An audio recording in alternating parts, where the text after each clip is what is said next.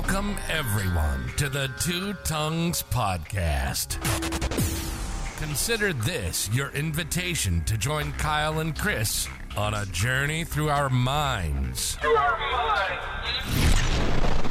Where we explore the questions that have fascinated us for as long as we can remember. Could anarchy actually work? Does God exist? And just how did the cosmos get here anyway?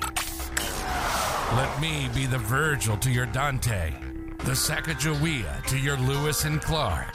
Let's take the guided tour through the dark chambers of our unconscious, seeking answers to the most important and unsettled questions of our shared existence. Ready or not, here we go.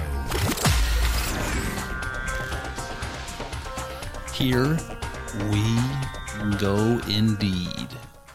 Sitar music. All right. Well, hello, guys. Welcome back to the Two Tongues Podcast. Another solo episode today. Just an extension of last week. So we did in our attempts to tackle Plato. Last week we did a deep dive on the pre-Socratic philosophers. So all those very intelligent Greeks that lived before Socrates that influenced Plato. And Socrates for that matter, Plato's teacher. And what I found out to my surprise doing that was that there was a lot there, a lot more there than I had expected, and a lot of really interesting stuff. Shame on me for not knowing any of that stuff ahead of time, but maybe I did a little. The thing is, so many of these philosophers, these ancient Greek philosophers that came before Plato and Socrates, those guys were very mystical. You know, they were saying things that you would expect to hear from like a Hindu guru or something, or like a hippie, from the 60s. And we're hearing these things coming from these ancient Greek philosophers that formed the foundation of the Western culture that we live in today. Science, reason, rationality, the Enlightenment, all of that stuff came from Socrates. And Socrates came from these dudes. And they had some interesting things to say. Now, this stuff goes all the way up through the modern day, and you can see it in people like Aristotle, where it sounds a lot like a conversation we might have today, like a conversation between a bunch of like theoretical physicists trying to talk about the origins of the cosmos. Like, those sorts of ideas were being tossed around in 600 BC in Greece. It's unbelievable. And even far earlier than that, we just don't have record of it. And when these philosophers talk about these grand notions about, the meaning of life, how the cosmos got here, what human beings are, what the cosmos is, all of these sorts of grand theories that they came up with, they circle around trying to figure out what things are made from or what we're made out of. So we talked about Democritus last time, and John Dalton was the name I couldn't think of last time.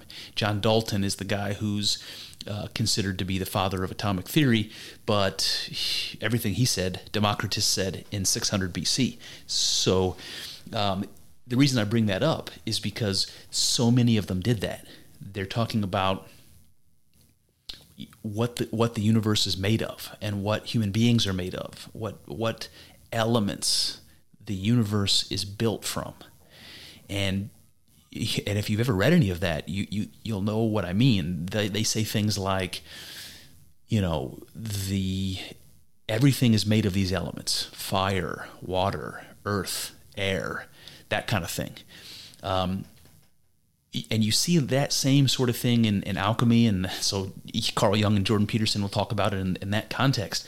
But whether these guys are talking about trying to understand what I am as a human being, or trying to understand what the heck this reality is that I'm existing in, the way that they did that a lot of times was to try to break it down into its component parts and talk about how they're, constituted, really.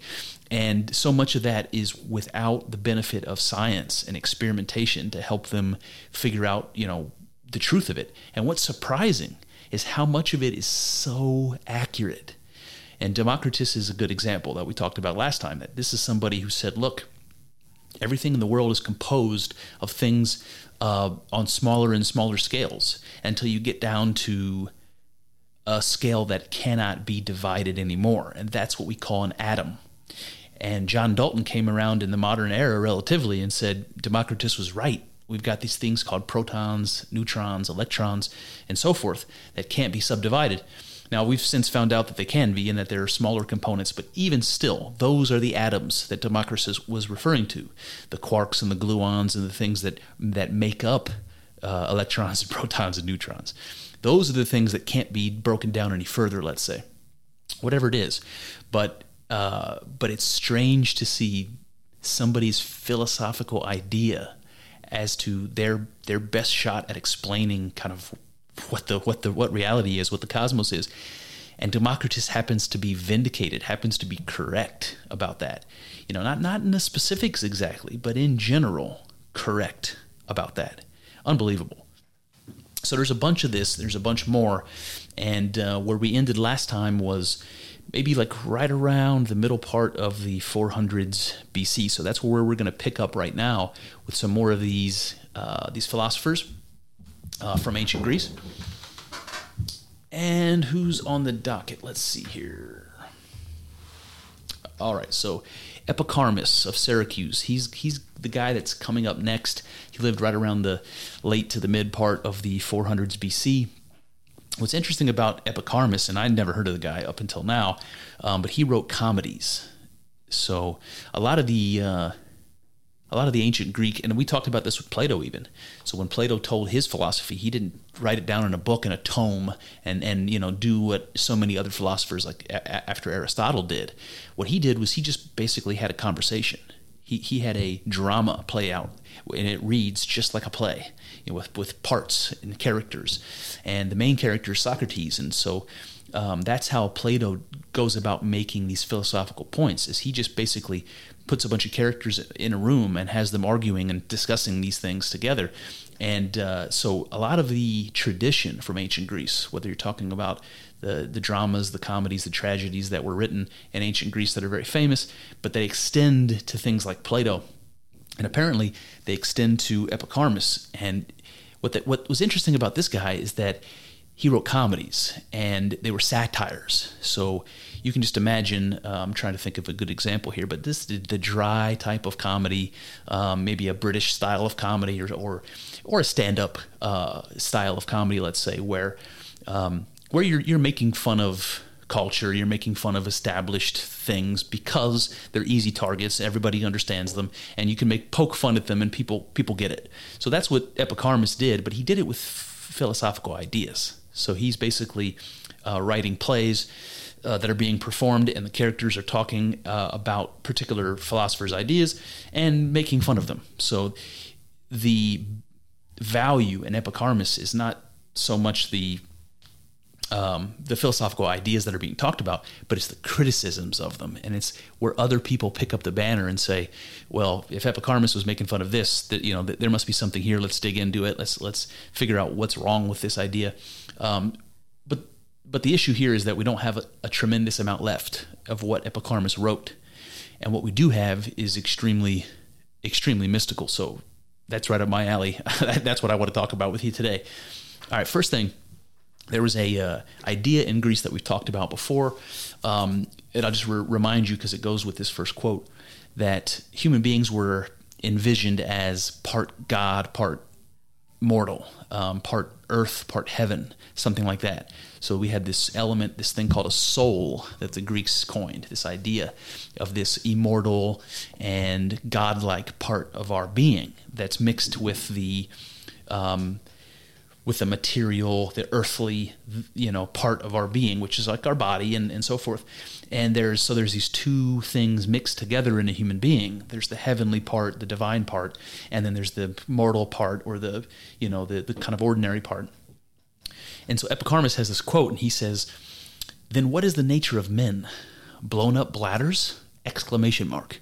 So this is, again, his jab at saying, what is a man then? It's an animal, it's made of material, it's made of earth, and God just blows into it, this immortal bit that we're calling a soul. So what does that make men? Just blown up bladders? Just like a basketball or something? Is that what we are?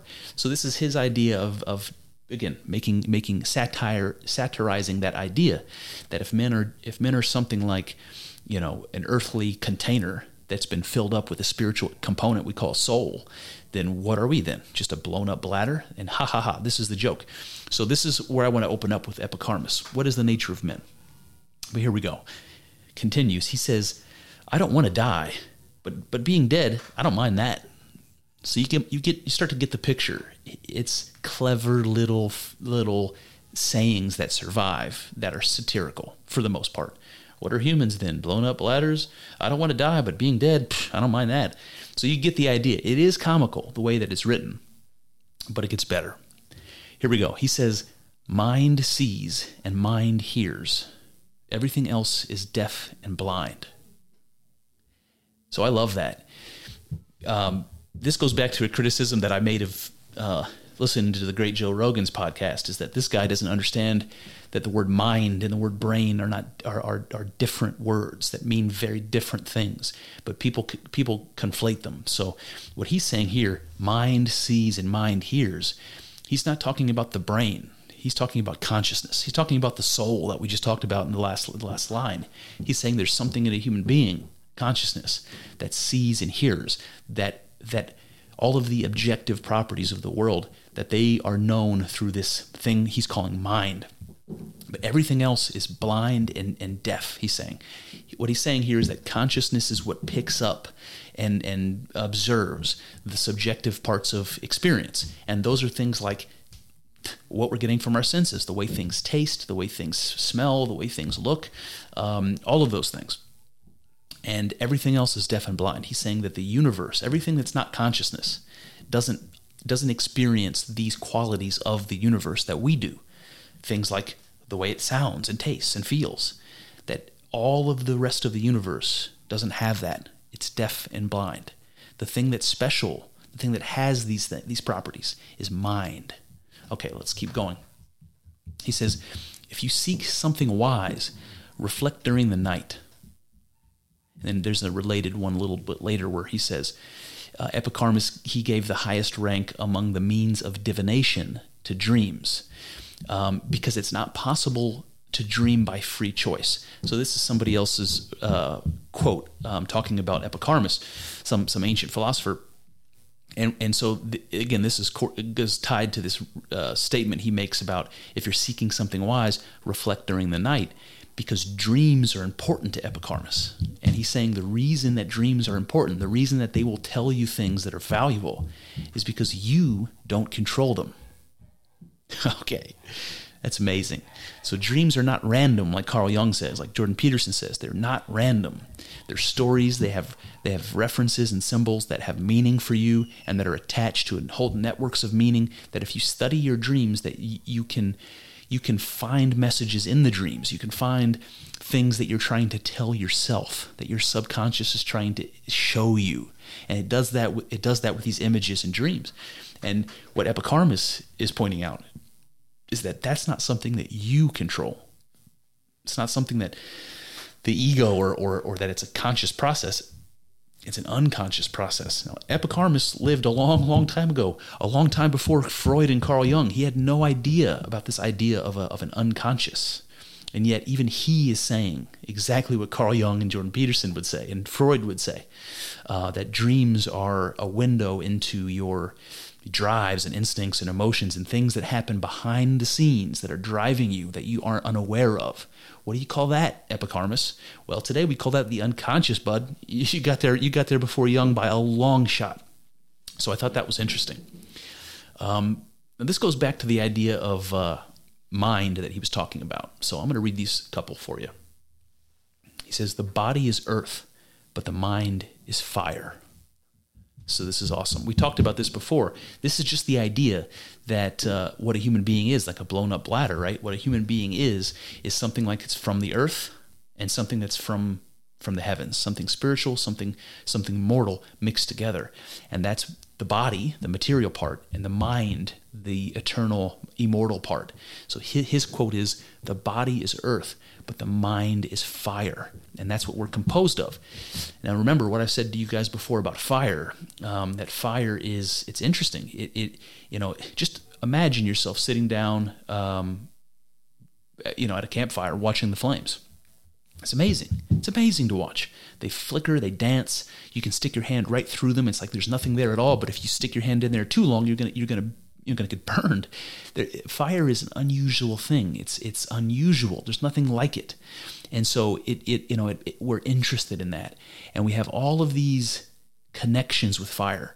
Like fire is something that I said before, it causes a chemical reaction. It burns something up. It's irreversible. So fire transforms things in an irreversible way. It's also ethereal and hard to pin down exactly what it is. So fire has all these connections, and one of them I mentioned before is that in the Islamic tradition, when God creates man, he creates man from clay, just like we have that story in the Judeo-Christian Bible. But he says that the angels themselves, that they were created not from clay, but from fire, right? From this ethereal heavenly substance that's not quite real. You can pass your hand right through it, It has force and impact on the material world, but really, it's not quite real. So something very interesting about fire. And he says, the body's earth, the mind is fire. The next quote that goes along with this, he says, this fire, the fire of the soul, is derived from the sun. And that's interesting for lots of reasons, because one of the things that Jordan talked about when he was talking about Carl Jung's idea of complexes is he said that you've got these archetypal ideas, archetypic symbols that live in the collective unconscious, let's say, that you have access to, and you don't understand them, and so they have connections to all the other things that you don't understand. And that's how complexes build up. They're associations. That's why dream interpretation works, because you can ask somebody what something means, what a picture or image means in a dream, or what does it make you think of, or what does it make you feel, what other ideas or memories are connected to that with you. And then that's how you tease out the meaning from the subconscious like that. And this is what he's saying when he says that fire is derived from the sun. He's doing the same thing that the Egyptians and the Mesopotamians did. The ancient Egyptians and Mesopotamians, who said that the king of the gods was the god of the sun, and that the sun was associated with consciousness because you see by the light of the sun, and you live by the bounty of the sun, the plants and the warmth and all of the things that the sun provides. These are all associations that we have with the sun. Because why? Because it's hot, because it's a ball of fire in the heavens. So these are all these complexes, or these associations that allows this ancient Greek to say that the soul that's in my body, that's made of fire, that it partakes of the sun. It's something like the sun. And then he goes on to say, he's talking about the sun. He says, and the sun is all mind. He says the fire of the soul is derived from the sun, and the sun is all mind. Unbelievable. I'm going to read these again here. The body is earth, but the mind is fire. The fire of the soul is derived from the sun, and the sun is all mind. Okay. So again, remember, he said mind is the thing that sees and hears. He's talking about consciousness. So he says the thing that the sun is, that's consciousness, that's mind. And the thing that's animating you, that's in your body, your soul, your immortal spark, whatever that is, that's also mind. He says it's just like the sun, and the sun is mind. So the thing that animates you, that makes you alive, that's consciousness. And the thing that causes the sun to burn in the heavens, that's consciousness. Unbelievable. Unfreaking believable, Epicharmus. Keep going, bud. Where are we?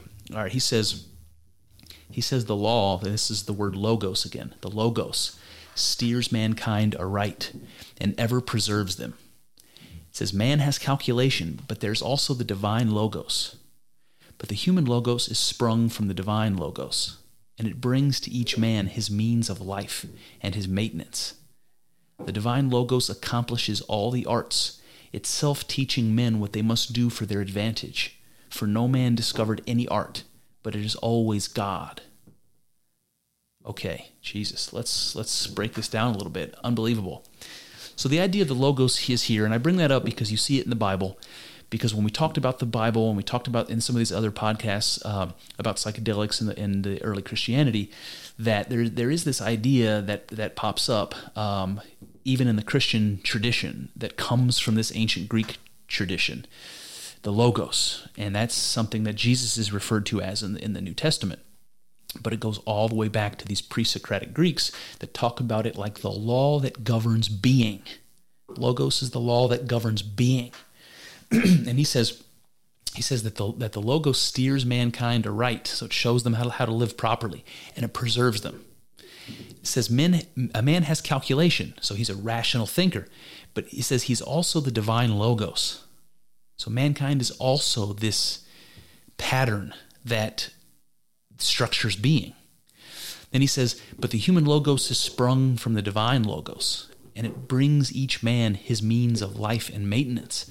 So this is something that jumps right out of the Vedanta, right out of Hinduism, this ancient mystic Hinduism, where he says, all right, remember, the logos is the thing that animates a human being. And he's saying the human logos is sprung from the divine logos. So the human soul is sprung from the divine soul, you might say. And that's something that the Hindus said. It's called Brahman and Atman. So Brahman is the soul of God. Atman is the soul of man. And according to Vedanta, you're bestowed your soul, your Atman, from Brahman. It's Brahman. It's God, the creator God. That's the thing that's in you that's allowing you to be alive. And this is what Epicharmus is saying. He's saying the human logos is sprung from the divine logos, and it brings each man his means of life. Unbelievable. So I don't know what connection, if any, there were between the Greeks and the Hindus in India at this period in history. That's something I'd have to look at.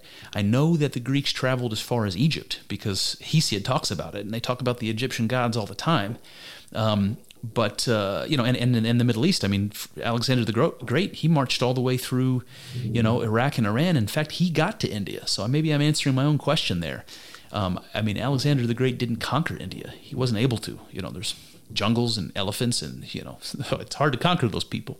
He didn't succeed in doing that, but he did get all the way there. So maybe there is some connection. All right, interesting. So the last quote here from Epicharmus is interesting. Maybe another one that's supposed to be satirical because it's a little bit morbid, but let me read it to you. I am a corpse. A corpse is dung, and dung is earth. If earth is a god, then I am not a corpse, but a god. Woo! Well, I like that. But let's do this. So he's admitting I am a corpse. He's just saying, look, I'm a body. And when I die, it's just going to be a rotten, fleshy thing. I'm a corpse. And then he says a corpse is dung, right? It's just something that breaks down and absorbs back into the earth. And then he says dung is earth. That makes sense. Then he says if earth is a god, okay, right? Gaia, Mother Earth, that's a Greek god, one of the most important, one of the primordial gods along with heaven. If earth is a god, then I am not a corpse but a god. Well, I don't know how much more mystical you can get than that. Epicharmus is saying, look, I am made up of the cosmos, of the bits that make up the cosmos. When I die, I just become the cosmos again. If the cosmos is a god, then I'm a god, because that's what I am. All you have to do is replace cosmos with consciousness, and Epicharmus wasn't far away from that when he's talking about mind. Then you're right there in the mystic tradition with me. You're right there. Talking about the oneness. Oh, amazing, amazing. That's Epicharmus. Okay. Next guy we have is interesting as well. He's a name you guys may have heard of, Parmenides. Parmenides is a very famous one of these early Greek philosophers, and one that I wasn't all that familiar with before, but one that I really like now that I have, because he reminds me of Heidegger or Hegel. He reminds me of one of these, one of these more modern philosophers that talked about being. We talked about Heidegger and Hegel before, and Schopenhauer and some of those other guys, so I don't want to necessarily refresh you on all that stuff, but they pointed out interesting things. They pointed out things like we take this idea of being for granted. Like we call ourselves human beings, but don't really understand what that means. Because you could just say human, and nobody cares about the being part. But what Heidegger and Schopenhauer and Hegel and some of these people said is that, look, we are all beings in being. Whatever it is, this reality that we exist in, it's something like what we are, and it makes what we are possible. So whether we like it or not, we have to admit that we exist in a place that we'll call being, that is something like what we are and makes what we are possible. So we are beings, whatever that means, in being. And trying to make sense of that, trying to understand what that means. What is being exactly? And it seems like it's connected to our experience, it's connected to consciousness, and it's inseparable. So the idea of our experience and what we're experiencing are not possible to separate. Now we talk like it is. When we talk about science, we talk like it is. Like whatever it is I'm experiencing is something I can analyze all by itself and measure it and tell you what it is. But that's not true. The truth of my experience, and Jordan Peterson will tell you this, is that what a thing means and what a thing is are not possible to separate. At least not for us. Our experience of them is the same. And that's what science tries to do, is to separate our experience of the thing from the thing itself. And it's simply not possible. And so this is what Parmenides is going to say. He's going to say some interesting stuff, guys. The first one is a little bit mind-blowing, and I'll read it to you and I'll explain why I think it is. Parmenides says this: "For it is the same thing to think and to be." So we're talking about being here when we say to be, to exist, whatever that means. And he says that to be is the same thing as to think. What does that make you think of? It makes me think of somebody who existed a long time after Parmenides, who got credit for saying this. His name was René Descartes, a very, very famous philosopher, one of the most important in the Western tradition, who said something like this: "I think, therefore I am. I think, therefore I am." Okay, let's read Parmenides again. "For it is the same thing to think and to be." Somebody's plagiarizing. I don't know if Descartes had access to Parmenides, but I think he probably did. Whether he credits him with this, I don't know. But the idea here is that to think and to be is the same thing. That's something that Descartes said. And it's, again, something that takes the idea of consciousness, the thing that's doing the thinking, and connecting it with reality. To be, to exist, and somehow to think and to exist are not possible to separate. They seem to be one and the same thing, at least for us. So Parmenides is saying that. He goes on to say, "To think is the same as the thought that it is. For you will not find thinking without being, in regards to which there is an expression. You will not find thinking without being." And so this is another way of connecting the idea of consciousness to reality. You cannot get more mystical than that. To understand the oneness, to be one with the universe, like the cliche descriptor. To understand that is to do exactly what Parmenides is doing. To realize that there isn't a difference between your experience of a thing and a thing. Your experience of what? Of reality, of the cosmos, of everything that is. There is no difference between your consciousness, your experience of the thing, and the thing itself. Whew. Unbelievable. All right, what else you got? He says, "Observe, nevertheless, how things absent are securely present to the mind. For it will not sever being from its connection with being, whether it is scattered everywhere utterly throughout the universe, or whether it is collected together." So this is interesting. Again, focusing on this idea of mind, which is, again, the word that they didn't have yet. Consciousness is exactly what he's talking about here. He says, observe how things absent are securely present to the mind. He's saying that even if you aren't in the presence of a thing, you can imagine it, and it's present in your mind. Even if it's not there at hand, it's there in your consciousness. And he says, for it will not sever being from its connection with being. You can't. Beings and being are connected. There's no way of separating them. Unbelievable. All right, next he says, one should both say and think that being is, for to be is possible, but nothingness is not possible. Wow, so here he's saying that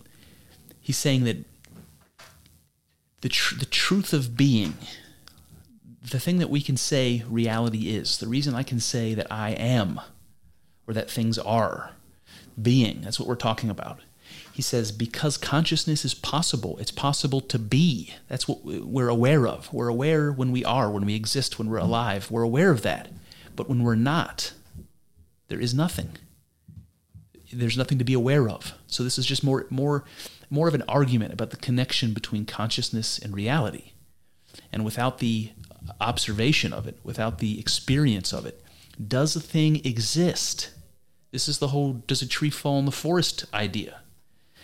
Does it exist? That's what he's saying. All right, he goes on, he says, being has no coming into being and no destruction, for it is whole of limb, without motion and without end.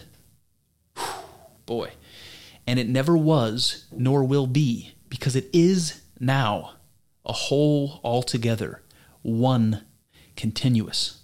How, whence could it have sprung? Nor shall I allow you to speak of or think of it as a springing from not being, for it is neither expressible nor thinkable that what is not is.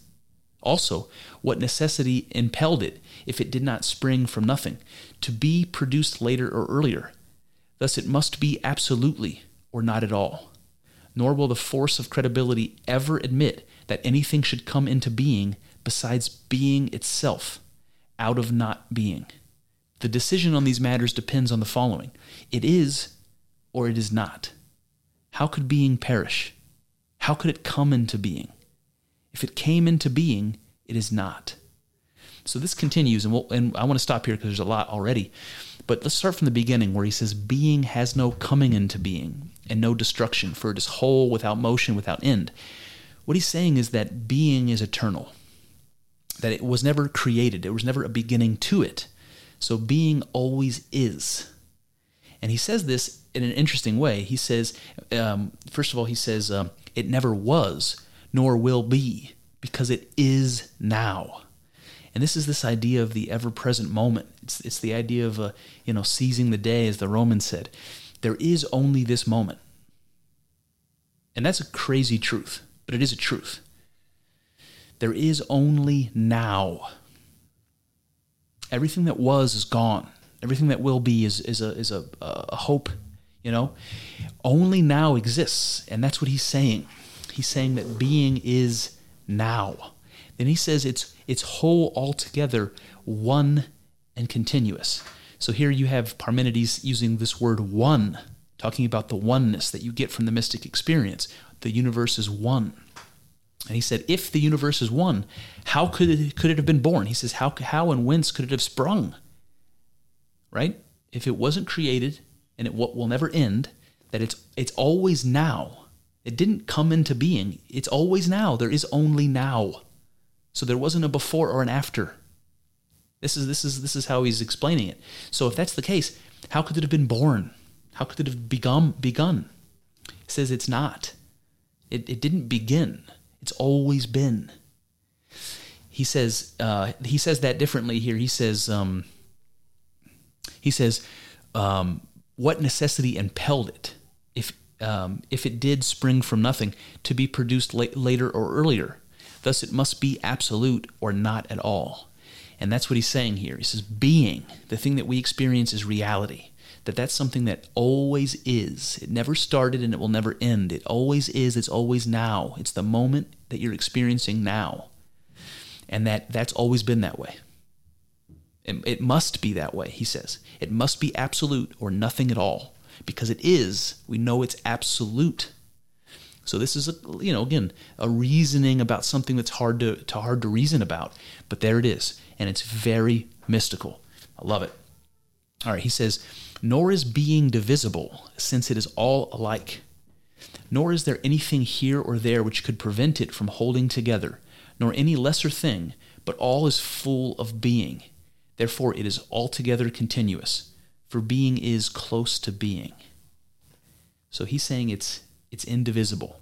And that's interesting because it goes with the idea of the oneness that he just brought up, about it being whole, altogether, one, and continuous, that being is one thing.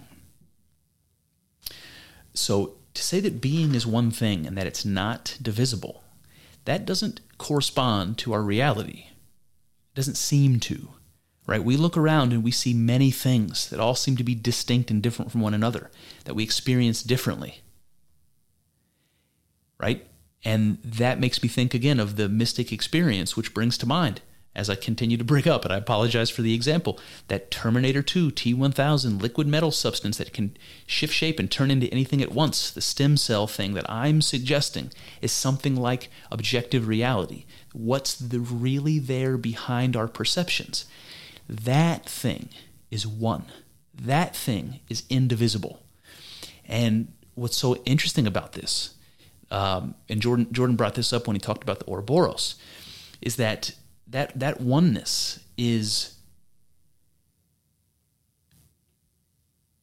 how do I put this? It is, man, it's sometimes so hard to find words to talk about this hippy-dippy stuff. Interesting. In any case, the Ouroboros that Jordan Peterson describes is one. It's opposites united. It's everything together, and that is the thing that makes being possible. That reality sort of erupts from this idea of the Ouroboros, opposites united. So that's the thing that again that Parmenides is saying is indivisible. It's not divisible. All right, so this brings us to the next guy. His name is Melissus of Samos. Melissus. Never heard of Melissus as well. This guy, though, he lived right around the same time. He wrote a book called On Being. And Melissus, he was actually defending Parmenides. He was somebody who I don't think knew Parmenides or was a student of Parmenides, but somebody who read him and agreed with all of this stuff about being and was trying to make a defense against in support of his philosophy. So let's get right into Melissus. He says, "That which was always and always will be. For if it had come into being, it necessarily follows that before it came into being, nothing existed. If, however, nothing existed, in no way could anything come into being out of nothing." So this is, again, Melissus is now kind of fleshing out some of the stuff that Parmenides was saying, and maybe it'll make some more sense this way. But he's saying that when Parmenides says that being was not created and can't be destroyed, that it's always there, it's eternal and constant and one, Melissus is saying, look, it had to always be that way. It had to always be there, because if it came into being, then it follows that before it came into being, there was nothing.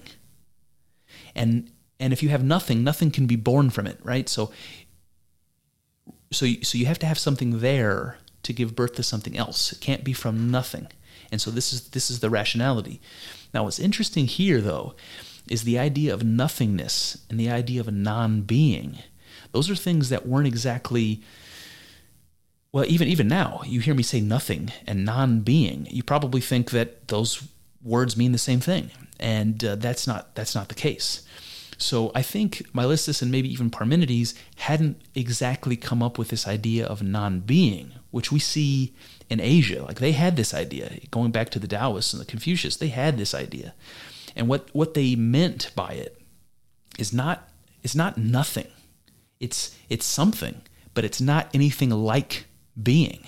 So that's why we're calling it not non-being or not being. It's something.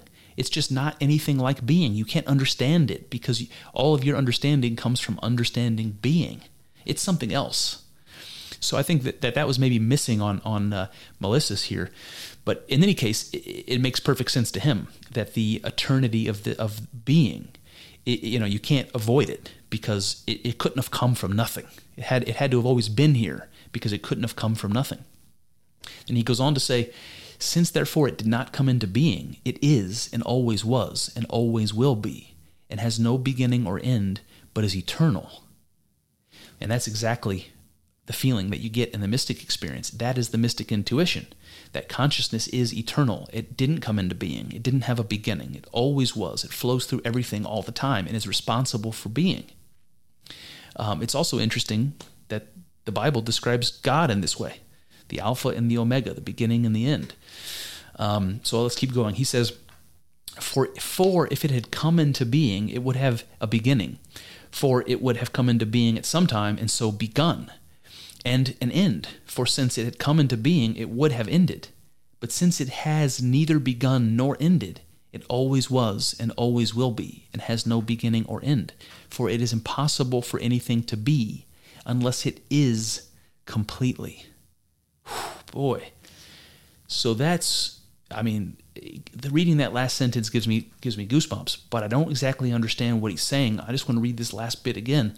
For it is impossible for anything to be unless it is completely. Boy, I'm going to have to think about that for a generation. I'll get back to you. He says, but as it is always, so also its size must also be infinite. So he's just saying that if it's eternal, it must also be infinite, which, again, we're talking about pre-scientific philosophy, so there's not exactly an explanation there, but it's a way of reasoning, and it also happens, just like Democritus, happens to correspond to what we believe today with the benefit of modern science, that the observable universe is not all there is to the universe. So as far as light has traveled, as far as we can see with our most powerful telescopes, all the way to the edge of existence, as far as we know, the universe extends beyond that forever. We have no indication whatsoever that the universe, that the cosmos, is not infinite. And that's what Mylissus has said. Now he says this: if it were not one, it will form a boundary in relation to something else. If it were infinite, it would be one. For if it were two, these could not be spatially infinite, but each would have boundaries in relation to each other. Thus, therefore, it is everlasting and unlimited and one. Boy, that's exactly the mystic intuition. Exactly. And again, the evidence he's using for this is that, again, this kind of is tied to the idea that the word that we use when we say universe, like what we're talking about is looking out into the expanse of space and realizing that it doesn't stop, that it just keeps going.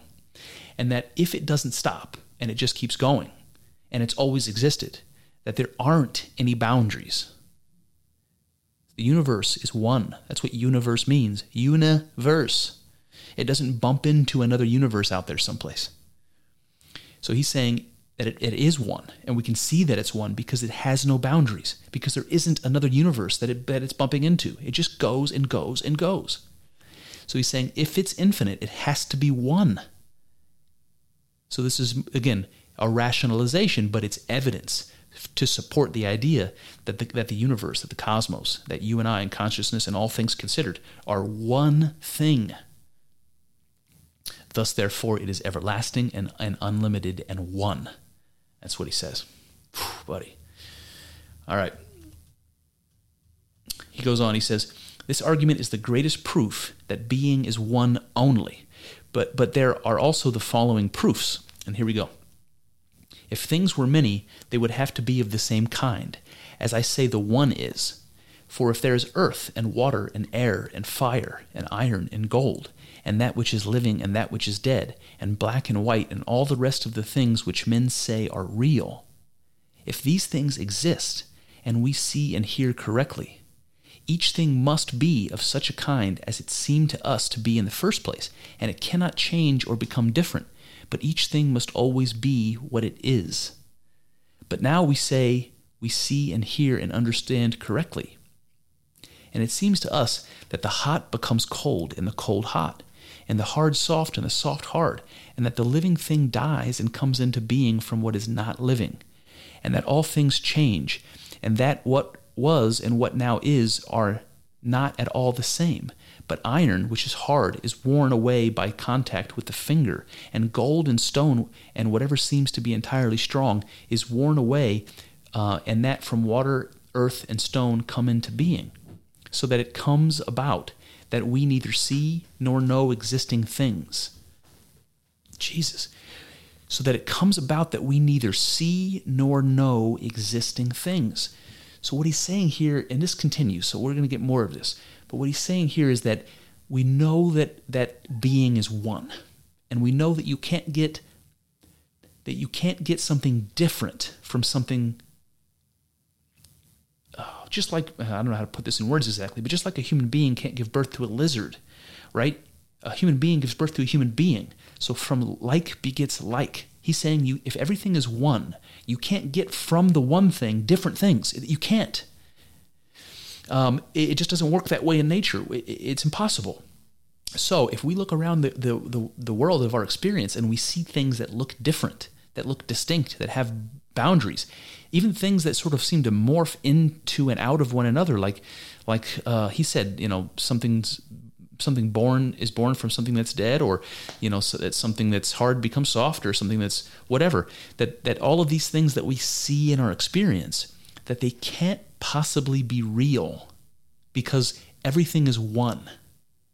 Now, that's mind-blowing to me, because that's something that is only going to come out of the mouth of somebody who's had a revolutionary experience that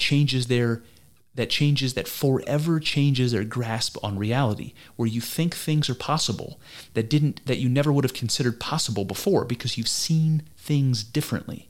That happens in the mystic experience, and I know of no other way. So Milesis, as far as I'm concerned, has had a mystic experience, Parmenides as well, and probably most, if not all, of these people. And how he wraps this up is he says that if we see differences and distinct things in reality, that what we're experiencing cannot actually be reality, because whatever's behind that is one. So now we're talking about the Terminator 2 substance behind the veil of perception, just like we've been talking about all along. And he says, but now he says, where am I? Oh, he says that, so that it comes about that we neither see nor know existing things. So what he's saying is that all the things we think we see and experience and know, the things that we observe about them, the fact that they're distinct objects, that they have boundaries, that they exist separate from one another, that all of that stuff is somehow false, somehow wrong, somehow showing us something that's not corresponding to ultimate reality, objective reality. So the things that we're seeing and experiencing are things that do not exist. Unbelievable. This is the image that comes to mind when you watch like the movie The Matrix or something. It's like you're existing in a hologram, and everything that you're experiencing seems real but isn't real. And that's what Milesis is saying. And he's getting there, beginning with what the mystic experience tells you, that everything is one. And he's deducing down from there to this idea that our perceptions are not telling us anything real. Oh man, let's keep going. He says, so these statements are not consistent with one another, for although we say that there are many things everlasting, having forms and strength, it seems to us that they all alter and change from what is seen on each occasion. It is clear, therefore, that we have not been seeing correctly, and that those things do not correctly seem to us to be many, for they would not change if they were real. But each would be as it seemed to be, for nothing is stronger than that which is real. And if it changed, being would have been destroyed, and not being would have come into being. Thus, therefore, if things are many, they must be such as the one is. So this is amazing. I mean, I don't think that Milesis is like necessarily hitting the target while he's trying to, because I think there's some real problems with the idea of nothing and non-being, that those ideas are really important to understand the difference. But what he is doing is reconciling the idea that things appear to be many when they're really one. That's the message from the mystic experience, and that's what he's trying to emphasize here. But he's trying to come to terms with that, and how he's done that is by proposing that perception is somehow illusion, and that what you experience is not what's real exactly. All right, he continues. He says, and if it changed, being would have been destroyed, and not being would have come into being. I read that one. He says, and I shall tell you another thing. There is no creation of substance in any one of mortal existences, nor any end in exorable death, but only mixing and exchange of what has been mixed, and the name substance is applied to them by mankind. So here he's saying that what things are made of, that's something that human beings have invented names for. And perhaps that's something that really is this oneness that he's been talking about, that what things are made of is really this oneness. That's something that Parmenides equated with mind. So that's consciousness. So he's saying that the substances that all these philosophers are talking about, air, fire, wind, water, all these substances that constitute the world, that really those things are something that are just words that human beings are proposing. That what's really there is something like consciousness. And that leads me to this. He says, fools, for they have no long-sighted thoughts, since they imagine that what previously did not exist comes into being, or that a thing dies and is utterly destroyed. From what is nowise exists, it is impossible for anything to come into being, and for being to perish completely is incapable of fulfillment and unthinkable, for it will always be there whenever anyone may place it on any occasion. Thus, insofar as they have the power to grow into one out of many, and again when one grows apart and many are formed, in this sense they come into being and have no stable life. But insofar as they never cease their continuous exchange, in this sense they remain always unmoved, unaltered, as they follow the cyclic process. So this is interesting as well. This is basically talking about the cycles of nature, that things grow and die, and birth and rebirth, and constant transformation. That he's saying that what this is that we're seeing in our reality, that does seem like that. He's saying what that is the one expressed in a way that's not stable. So I don't exactly know what he's getting to, but the fact that the one expressed as many is it produces being, and that being is not stable that way, right? So the one is stable as it is. It's the eternal thing that has no beginning or end. But when it's expressed as many, when the one is many, that it's not stable exactly. That he's saying that they come into being that way, but that they're not stable that way. And that's why you have this cycle of birth and death and transformation. And that what that is, he says, that continuous exchange. He says what that is, in that sense, is that they're remaining unmoved in that way. So this is kind of like what one of the earlier philosophers said, where we talked about in the last episode, that you can't step into the same river twice. He's like, you've got the river. The river is the oneness. But it's always a different river, and that's the manyness that we're talking about here.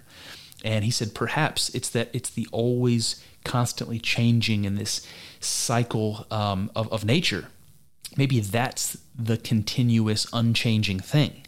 It's this process of transformation. It's amazing. It's amazing. And that's a way of looking at the oneness, of taking this idea of many and understanding it as one. That it's a process that's continuous and not any of the individual components of it. Amazing. Amazing. All right, he says, but he, and he's talking about God here, but God is equal in all directions to himself and altogether eternal, a rounded sphere enjoying a circular solitude. That's poetic. I like that. So God is equal in all directions to himself and altogether eternal. And he says a rounded sphere enjoying a circular solitude. Now I have to bring up that the sphere and the round and the circle are all symbols for the Ouroboros, for the thing that the symbol that we use to talk about the thing that gave birth to the cosmos and to consciousness, the origin, whatever that is, God, for lack of a better word. And he's saying that is a round sphere enjoying a circular solitude. Solitude meaning that he's all by himself. God is the oneness. So now we have Parmenides saying that mind is the oneness. So consciousness is the oneness. Here we have Melissus, we have somebody defending him saying that it's God. So now you have this idea of consciousness and this idea of God being equated. That is exactly what the mystic intuition is. Right on the nose. So thank you, Melissus. Interesting. Okay. He also says this: it is the earth that makes night by coming in the way of the sun's rays. So this isn't related, but it's another one of those examples that I wanted to bring to your attention, where a philosopher, without the benefit of all of the, modern science that we have, could correctly deduce that when we have night, it's because the side of the earth that we're on is facing away from the sun. Now, this is something he didn't have a way of confirming. He just supposed that must be what's happening. And he happens to be right. Here's another one. Many fires burn below the surface of the earth. All right, I guess somebody who's seen a volcano can probably say that. But the fact that the center of the earth is molten metal, and he can say that many fires burn below the surface of the earth, it's just right on the nose, accurate. And here's where I'm getting at. You have somebody like Democritus who proposes atomic theory that doesn't get validated until John Dalton in the whatever it was, I don't know when, modern era. And then you've got Melissus saying things like, hey, it's night when the part of the earth we're on is facing away from the sun. And by the way, there's all these fires burning deep into the earth, having no way of confirming those speculations, wild speculations. They happen to be right. So this is my question. How much of this other stuff that we're talking about, this mystic stuff about the oneness and consciousness and God being equal or synonymous, let's say, and all that, how much of this other wild speculation might be true? Ask yourself that. All right, we got more. Philolaus of Tartentium.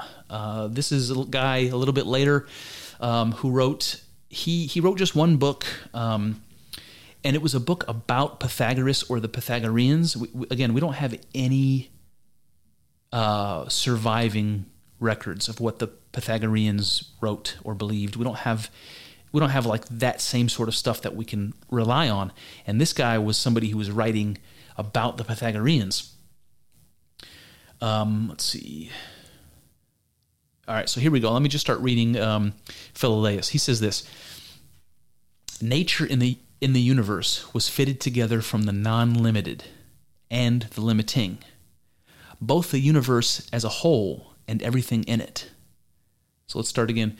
Nature in the universe was fitted together from the non-limited and the limiting, both the universe as a whole and everything in it. So he's saying that the cosmos and everything in it, including you and I, that we're made from something that's not limited mixed with something that's limiting. Now, Jordan Peterson would talk about chaos. That's the one part of the Ouroboros. Chaos is the non-limited. It's potential. Right? It can be anything. It's the matrix of being. And the limiting, Jordan would call that order, the force of order, the thing that limits the unlimited, that takes non-being and turns it into being. That's the language that Jordan Peterson would use. So maybe that would help this make sense to you. But he's saying that the cosmos and everything in it is like that. It's made of order and chaos. It's made of the unlimited and the limiting. Order and chaos. All right, he says, for there could not even be an object set before knowledge to begin with, if all things were non-limiting. So I'll start again. For there could not even be an object set before knowledge to begin with, if all things were not limited. So he's saying if everything were not limited, if we weren't talking about a mix of the limited and non-limited, of chaos and order, if everything were chaos, he's saying, there would be no being, and so there would be no knowledge. You could have nothing, because everything is one. And this is that interesting paradox from the mystic experience that's so that's so difficult to understand and so intoxicating to try to understand, that if everything is one, there's only one thing, then it's difficult to understand how there is anything if there's only one thing. So the idea here is, if there's only me, then what do I have to experience? There's nothing for me to experience. Then is there even a me? That's the question here. What am I in the absence of experience? What is consciousness in the absence of experience? It's an interesting question. Maybe nothing. Maybe everything. Whew, buddy. All right. Here we go. He says, Philolaus says, this is how it is with nature and harmony. The being of things is eternal, and nature itself requires divine and not human intelligence. Moreover, it would be impossible for any existing thing to be even recognized by us if there did not exist the basic being of the things from which the universe was composed, namely both the limiting and the non-limited, so both chaos and order. But since these elements exist as unlike and unrelated, it would clearly be impossible for a universe to be created with them unless a harmony was added, in which way this harmony did come into being. So what he's saying here is, I'm going to use the word chaos and order instead of limited and non-limited.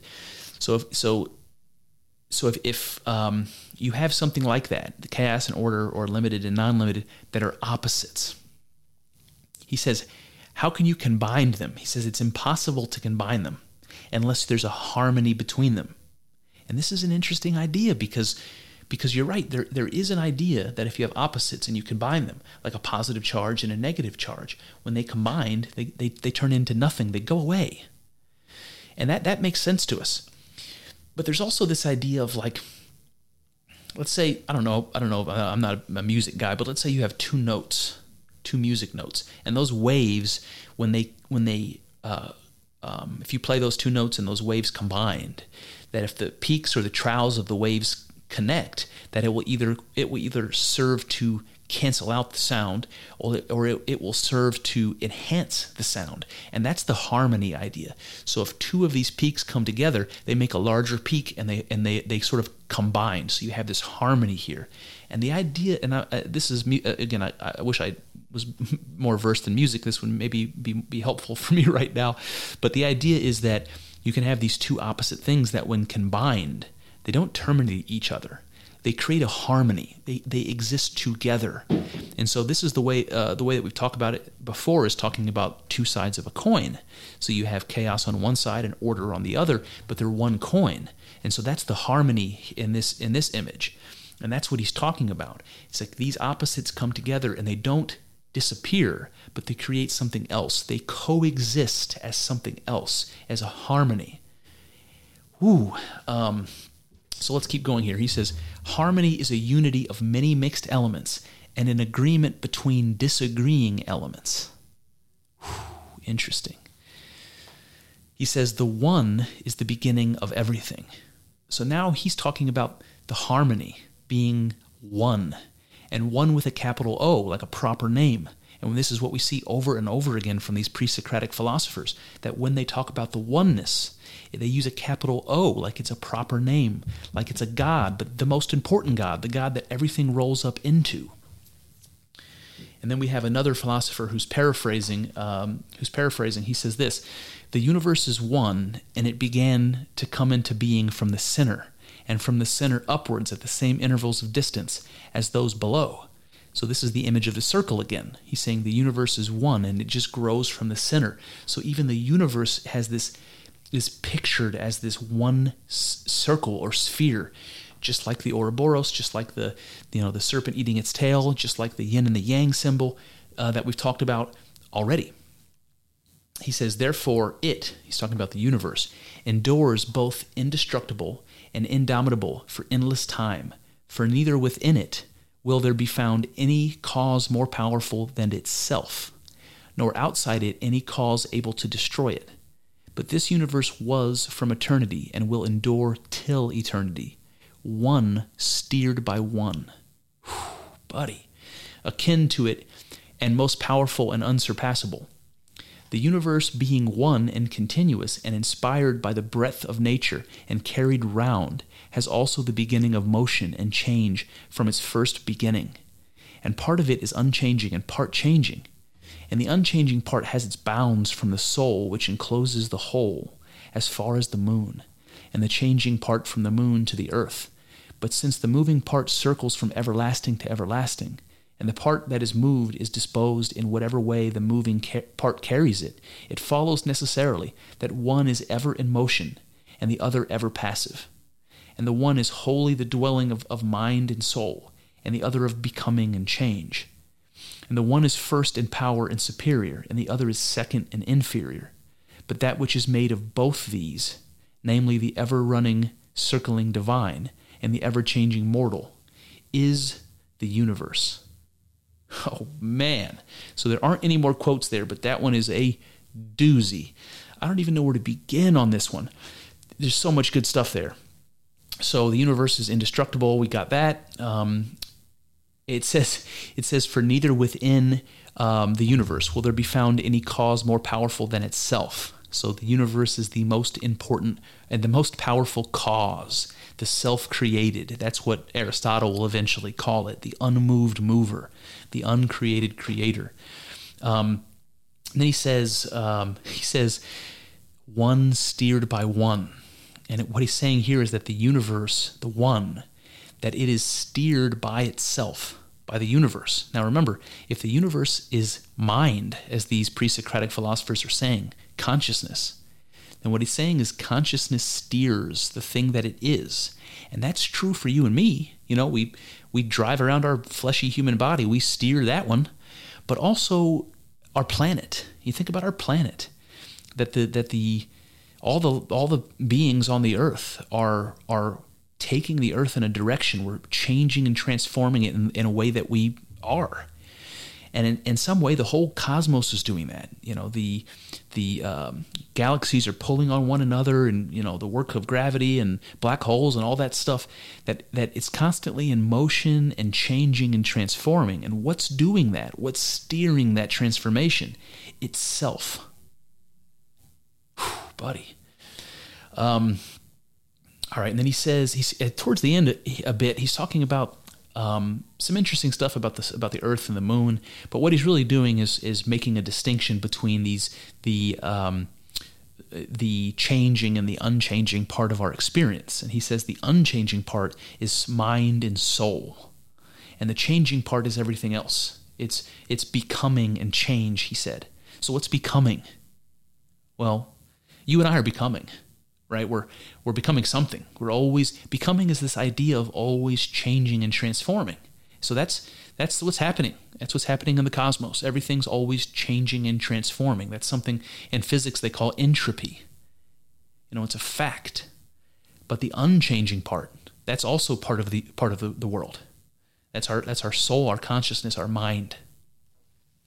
And he says that is the ever-running, circling divine, and the ever-changing mortal is the universe. So again, this idea of mind and soul is being equated with you and me, the mortals, but also the universe. And that brings us to Anaxagoras. What a good name, man. I love these Greek names. They're so fun to say. I wish I had boys. I only had girls. I'm not disappointed by that, but I wish I could name them some of these awesome names. Anaxagoras. What a name. All right, so Anaxagoras, this is, guys, just a little bit later as well, about 460 BC. He wrote a book called On Natural Science.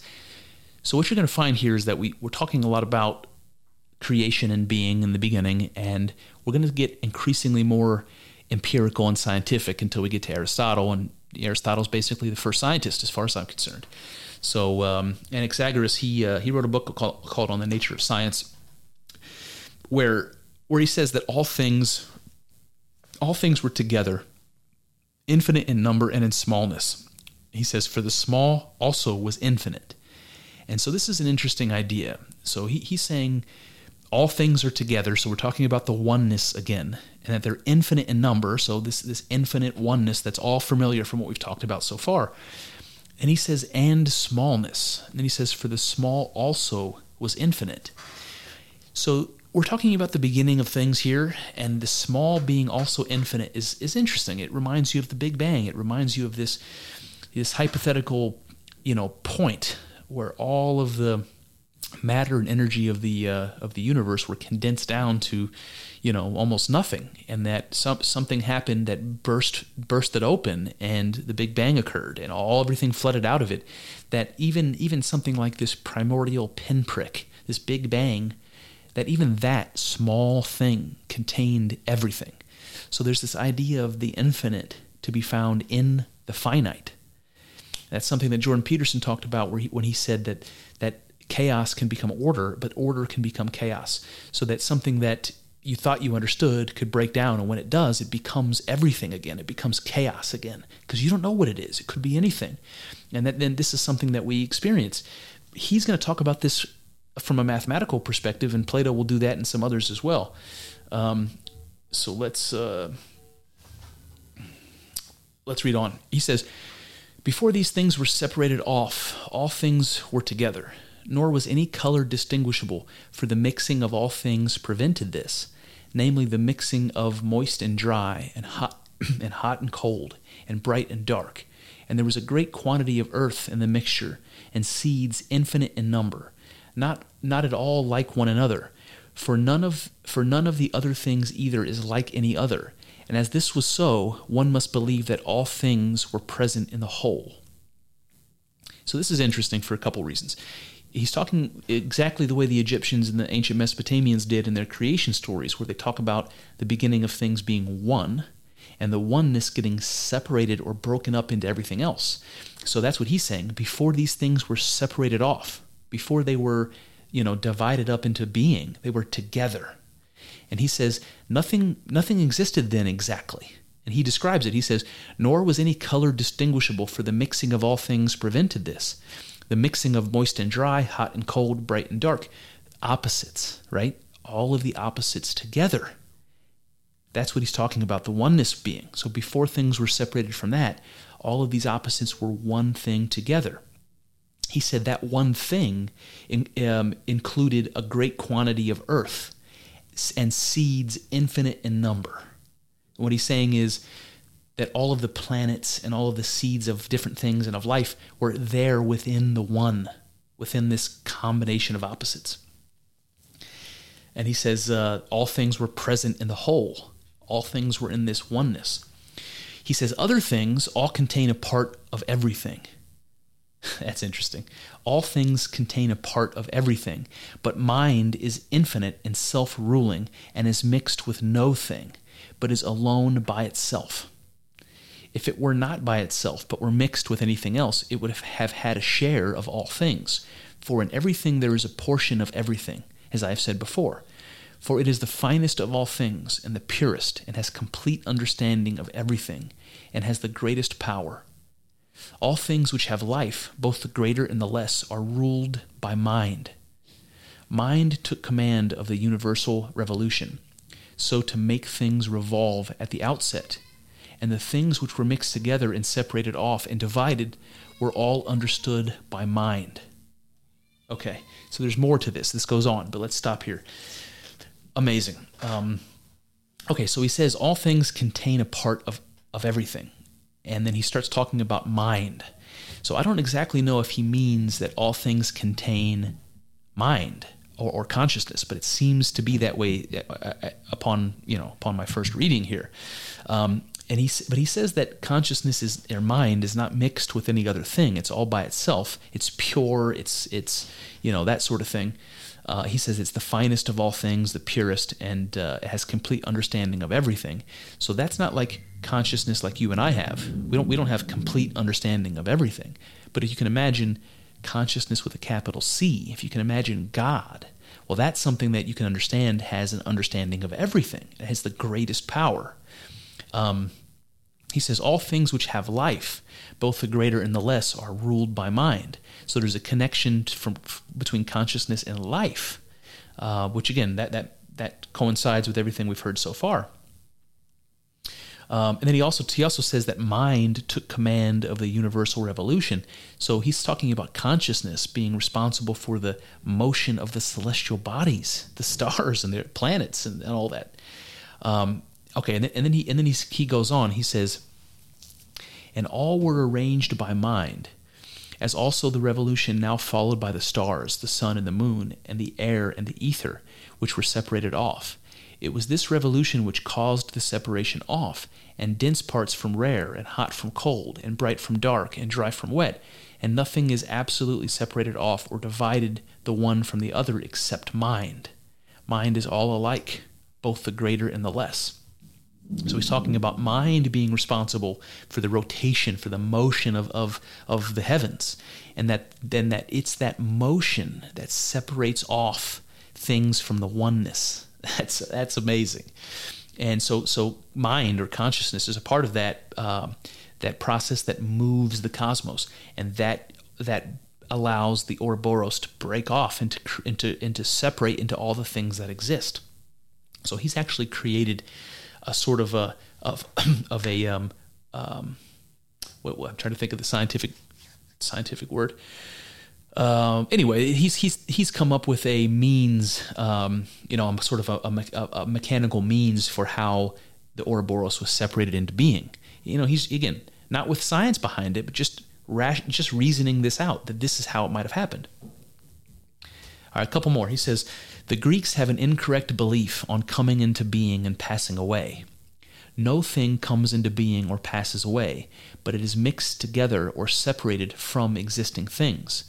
Thus, they would be correct if they called coming into being mixing and passing away separation off. Ooh, I love that. I love that. Last thing he says is, it is the sun that endows the moon with its brilliance. Now, I added that in there just to give you another example of a vindicated, correct speculation about something that they didn't know. That they thought that the moon glowed at night because of the sun. At least this one person did. Fast forward to the modern day, and that's another thing that we've found to be true, that what makes the sun glow what makes the moon glow, rather, is its reflection of the sunlight from behind the earth. Amazing.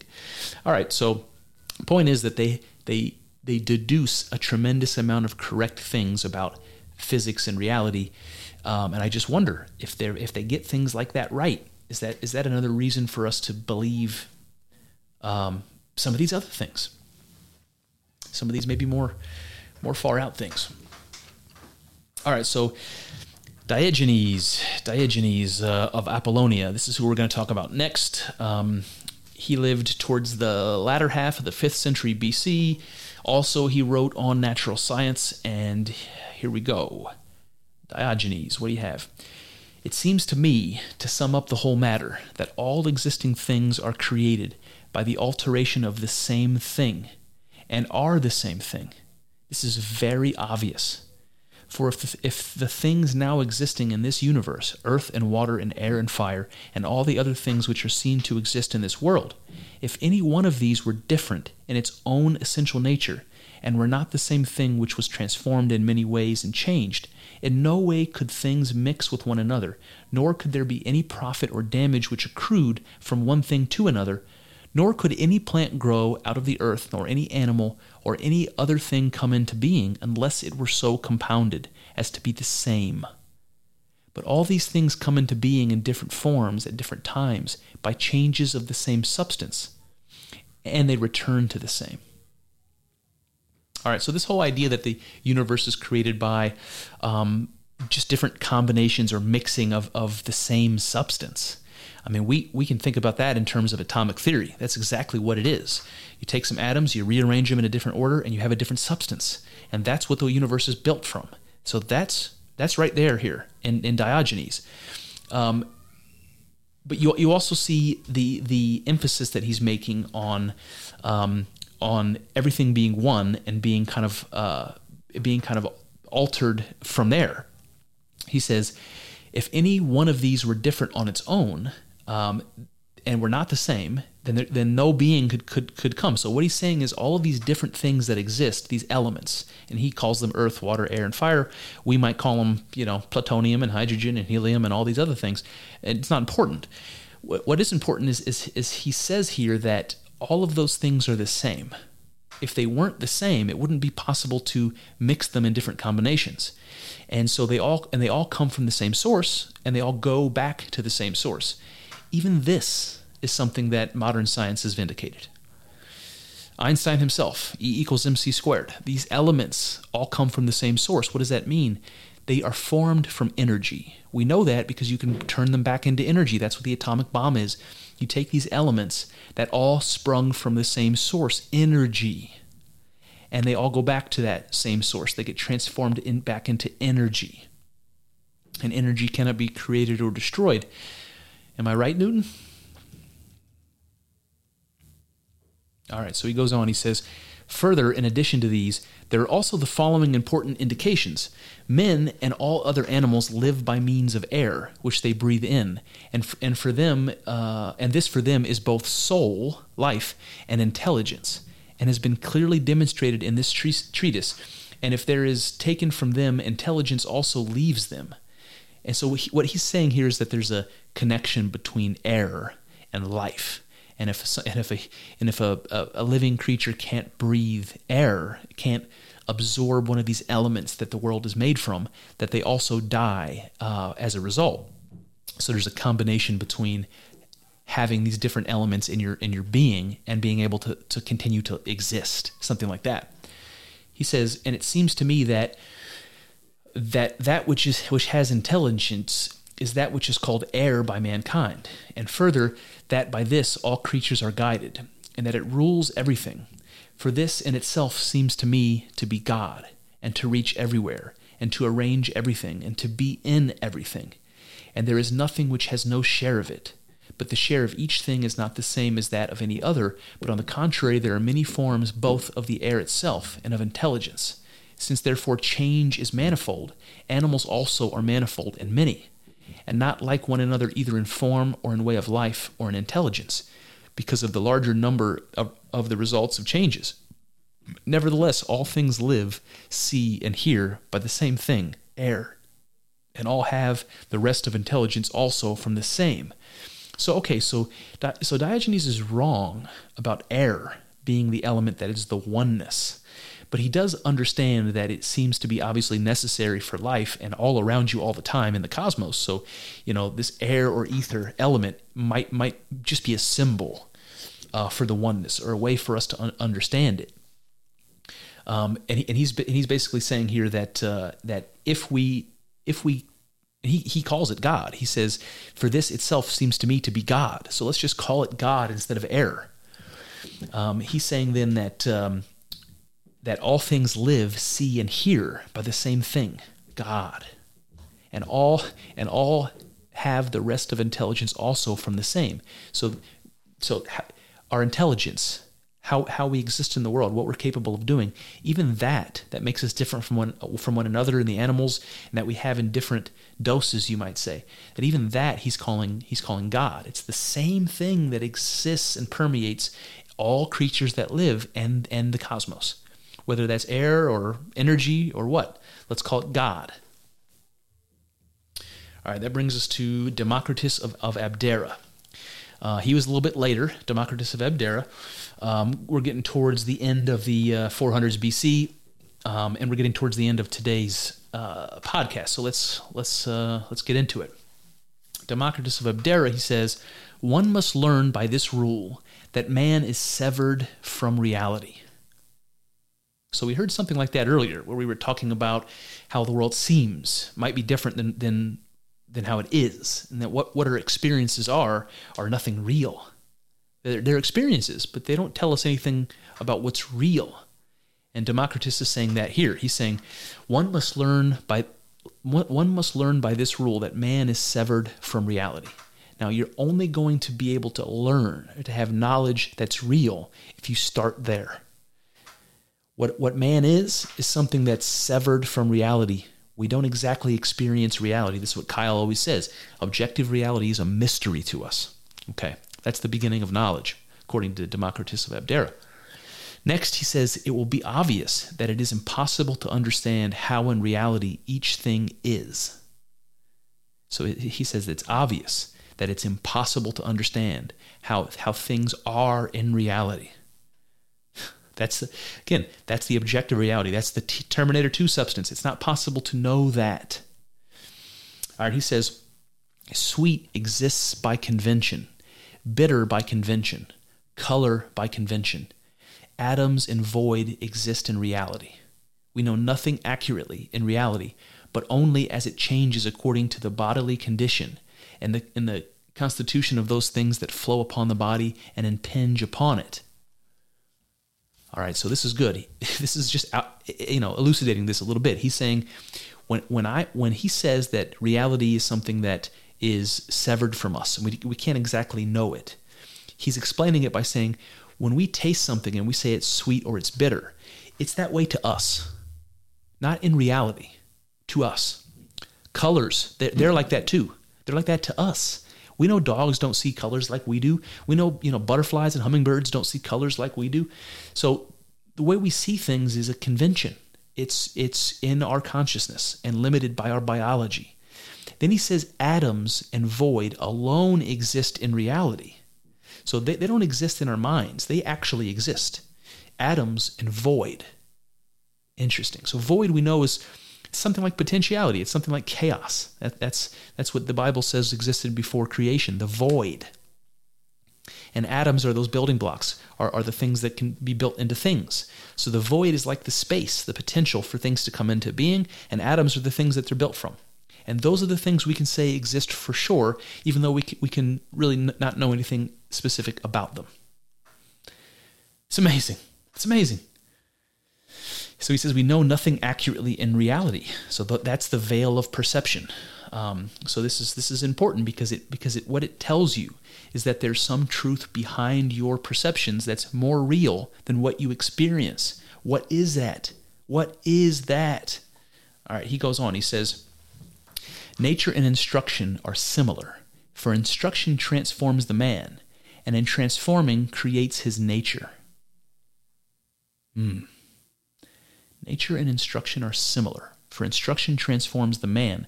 So nature transforms the man, obviously, where we adapt to our environment, just like we adapt to instruction. And in transforming creates his nature. So he's saying that human beings transform, and that is our nature. Our nature is to transform. That's the ever-changing pattern that makes us I won't be able to nail this analogy, but again, the river that we can never step into twice. The process is the river. That's interesting. Okay. Then he says this. He says, man is a universe in little. Man is a universe in little. What he's saying there is that man is a microcosm. So what we are is something like what the cosmos is, right? We're a microcosm of the macrocosm. And if that reminds you of anything, it should remind you of something we've talked about before from the Emerald Tablet of Hermes, which says, as above, so below. So what man is like is something like what the cosmos is like. What the cosmos is like is something like what God is like. And that's kind of the idea here. Man is a universe in little. The last thing that I wrote down here is his quote where he says, we know nothing in reality, for truth lies in an abyss. We know nothing in reality. We talked about that already. This is the veil of perception, that what we can know for sure is really pretty small. The things that we experience really aren't objective reality. The truth, objective reality, lies in the abyss. That's the deep from the Bible, the biblical deep, the abyss, the matrix, chaos, the thing that everything comes from, the thing you see when you close your eyes, the thing you're in if you're floating through space. That's where the truth lies, in the abyss. I think that might be another way of saying consciousness even. All right, so this brings us to Metrodorus. Metrodorus, I hadn't heard of him either. He lived around the end of the 4th century. He wrote a book on natural science, just like some of the others. He also wrote some histories. But here we go. Metrodorus, none of us knows anything, not even whether we know or do not. Nor do we know whether not knowing and knowing exists, nor in general whether there is anything or not. So that's going a step further even, and putting that seed of doubt in our perceptions, that we don't even know whether we know, is what he's saying. Then he also says, everything exists which anyone perceives. Everything exists which anyone perceives. So this is another connection between the act of perceiving and something existing in reality or being. And it reminds me of physics. And we talked about John Wheeler before. We talked about some of these other guys who talked about observation and how important it is in these quantum calculations. That the idea is when you measure something, that you collapse the wave function, that you take it from a state of potential and you make it something specific. And so there's a way from the scientific perspective where observing something actually participates in making it real and changing it from something that Terminator 2 substance, that whatever it is objectively, we'll call that consciousness, let's say, into something specific, something an object that you experience in the world.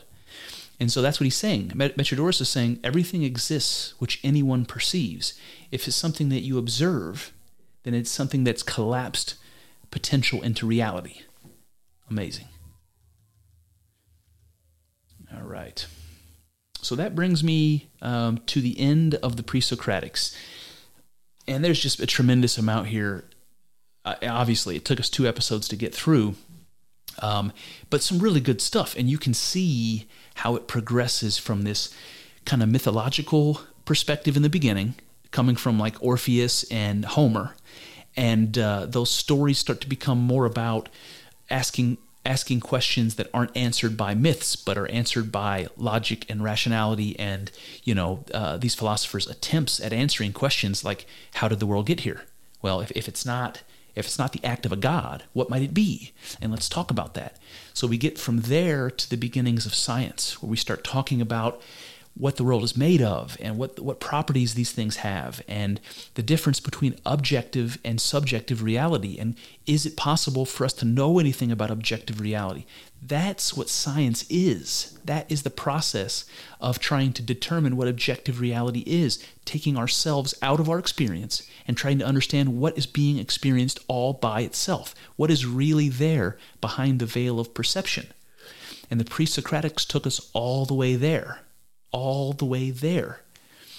And when I say all the way there, I'm really talking about, 1900, the state of physics in 1900, when Einstein and Schrodinger and all these people showed up on the scene to pick up the thread from these Pre-Socratics and run with it. And what they've told us is all kinds of crazy things that correspond to what these philosophers proposed, not unlike their explanations for why the moon glows and what causes night and day and all of these things that in the atomic theory, these things that they nailed accurately way back then. So it's possible then that all of the other things that are here about the nature of consciousness and mind and the cosmos and you and I, that there might actually be some truth there. And we see it in modern physics today. We see it in things like the collapse of the wave function, the role of consciousness in the act of measuring, and how that creates being, how it creates being. So whether we're talking about Parmenides, Democritus, the Pythagoreans, whether we're talking about John Wheeler and Edwin Schrodinger and all these other guys, what we're talking about is understanding the role of consciousness in being. And it might just be that the Pre-Socratics were on the right track, and that the scientists, these modern atheist scientists, the reason that they haven't made any progress in physics since 1950 is because they didn't follow these Pre-Socratics all the way. So what do I mean by that?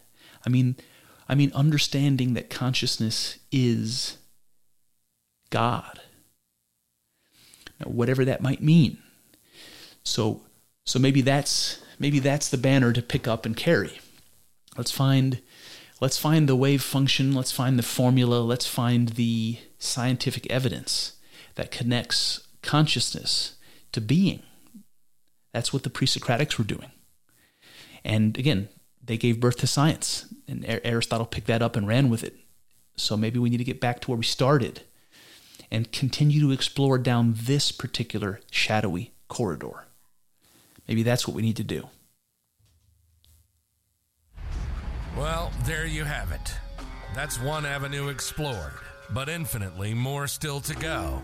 I hope you enjoyed thinking along with us. I know. It's not easy work. Thinking. It's hard and full of uncertainties, but I'm grateful for the company as we trek through this together. Here's to hoping that the juice is worth the squeeze. See what I did there? Let's find out together in the next episode.